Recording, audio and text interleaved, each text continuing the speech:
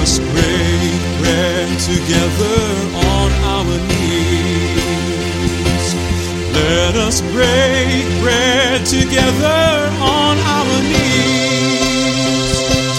When I fall on my knees with my face to the rising sun, oh Lord, have mercy on me. Welcome to The Bible Speaks with Audley McLean. The Bible Speaks is a weekly ministry of Harvest International. Our prayer is that The Bible Speaks will encourage you in your study of God's Word. You will be able to contact Audley at the address given at the end of this broadcast. And now, here's Audley. And greetings in the name of Jesus Christ, the Son of God, the Savior of the world.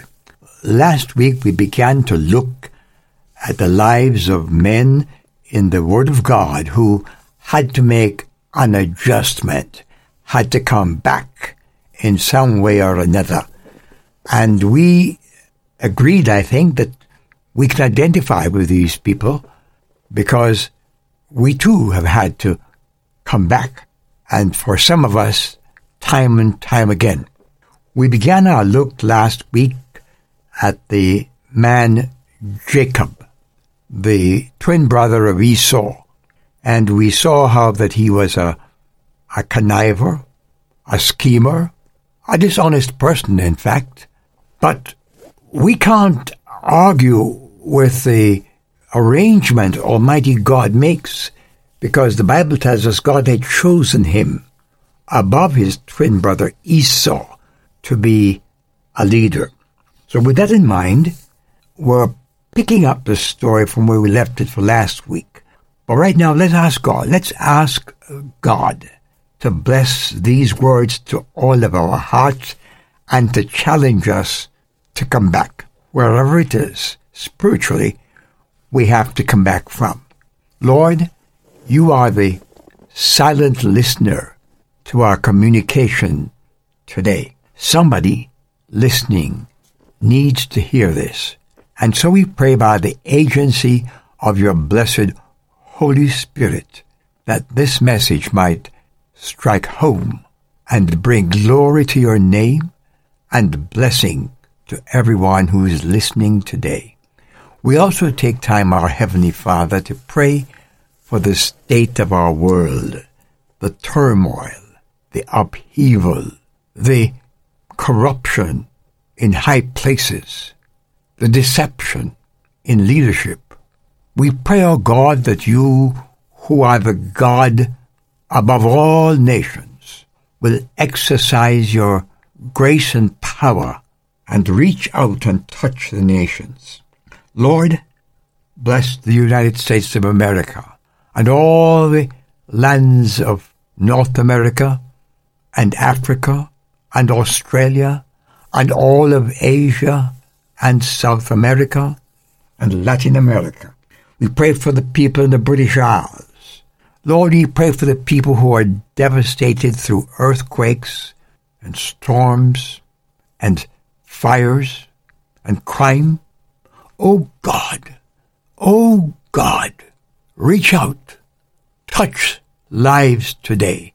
And in this brief conversation that I have with you know how many people, Lord, reach somebody with your saving message. In Jesus' name I pray. Amen. As we were saying, we were looking at the life of Jacob, and we left him running away from his brother Esau, whom he had wronged, and he's headed back to Haran, the land from which Abraham, his grandfather, had come. And in this land of the Middle East, God has done and will continue to do extraordinary things. It plays a strategic role in the days ahead when Jesus Christ returns to earth in power to take away the scourge of sin and darkness and to reign in his kingdom, reign for 1,000 years, and then ultimately to take over the entire universe for all eternity. In the meantime, he makes room for you and me to be included in the blessing that he came to give. For God, when the time came, sent his Son to be the Savior of the world and the Redeemer of the nation of Israel. This man, Jacob, plays a key role in God's prophetic promise. And he's a picture to us of the fact that God doesn't choose perfect men and perfect women. He chooses men and women, and then he perfects them for the ministry to which he called them. Jacob had wronged his brother Esau, and so he ran back to Uncle Laban's house up there in Haran. And you know, we say it this way, what goes around comes around. The Bible says it, that we shall reap what we sow. And so this deceiver, this terrible deal maker, arrives there, and he begins to get a dose of his own medicine, because his uncle in Haran, his uncle Laban was also quite a conniving old guy, and Jacob was a grown man at the time he went there, but he wasn't married, and he fell in love with his cousin and wanted to marry her, the second daughter of Laban. And so they struck a deal. You work for me 7 years, take care of my cattle, watch over my farm, and no problem, she'll be your wife.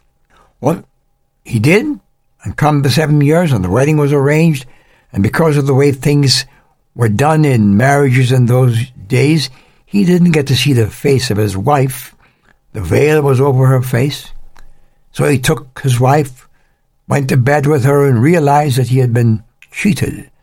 It was the second daughter, not the first one that he wanted. But he was married, and he remained married to her, and he confronted his father-in-law, and the father-in-law said, well, my escape route is that, you see, you can't get the second daughter till the first is married. Well, he should have told him that up front, shouldn't he? Well, he was just getting a dose of his own medicine.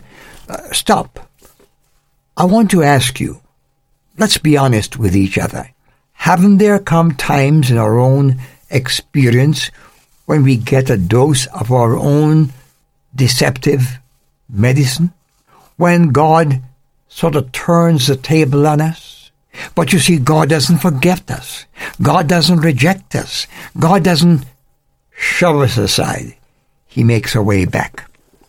Well, we're squeezing into a very few minutes 20 years of history, because it was 20 years that Jacob stayed there with Laban, because he made an arrangement for the second daughter for another 7 years. And when the time came, he'd got her, so it was 14 years was up, and he now had these 2 wives, and they were bearing children. And then the great negotiator, his father-in-law, arranged with him to stay another 7 years. Stay on longer, and I will split my property with you. I'll give you this and I'll give you that. And even then, Jacob had a scheme that made him win out more than he was ordinarily due to. But after 6 years, he was sick and tired of this. He wanted to go back to his homeland in Canaan. And so he arranged to sneak out. And they had a great plan, a scheme, and he escaped. But as he traveled along, he was worried to death about Esau, and how would he confront his brother, who he was sure was building up anger against him and prepared to destroy him. But in mercy again, God met him. And so he travels down, and he comes to a place called Succoth, and there he dedicates himself and his family again to God. And then later God calls him. He says, Go back to the place where you met me and made a commitment to me. Go back to the Bethel, the place he stopped when he was on his way out of Canaan into Haran.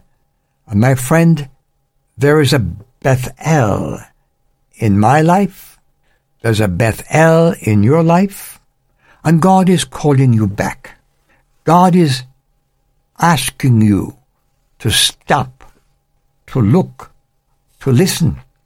He's asking you to look at His promises for you, His love for you, His provision for you. God wants you back. Well, He got back to the place where He dedicated Himself to God. Will you do that today? Will you join me with Francis Ridley Havergal in that great hymn of consecration? What a way to begin the year. This was Francis Ridley Havergal's way of saying to God, I want nothing more than to be entirely yours. I am laying my stone at my Bethel. Let it be your prayer. Join me as I read her words to you. Take my life and let it be consecrated, Lord, to Thee. Take my moments and my days, let them flow in endless praise. Let them flow in endless praise. Take my hands and let them move at the impulse of Thy love. Take my feet and let them be swift, swift and beautiful for Thee. Take my voice and let me sing. Take my voice and let me sing always only for my King. Take my lips and let them be filled with messages from Thee.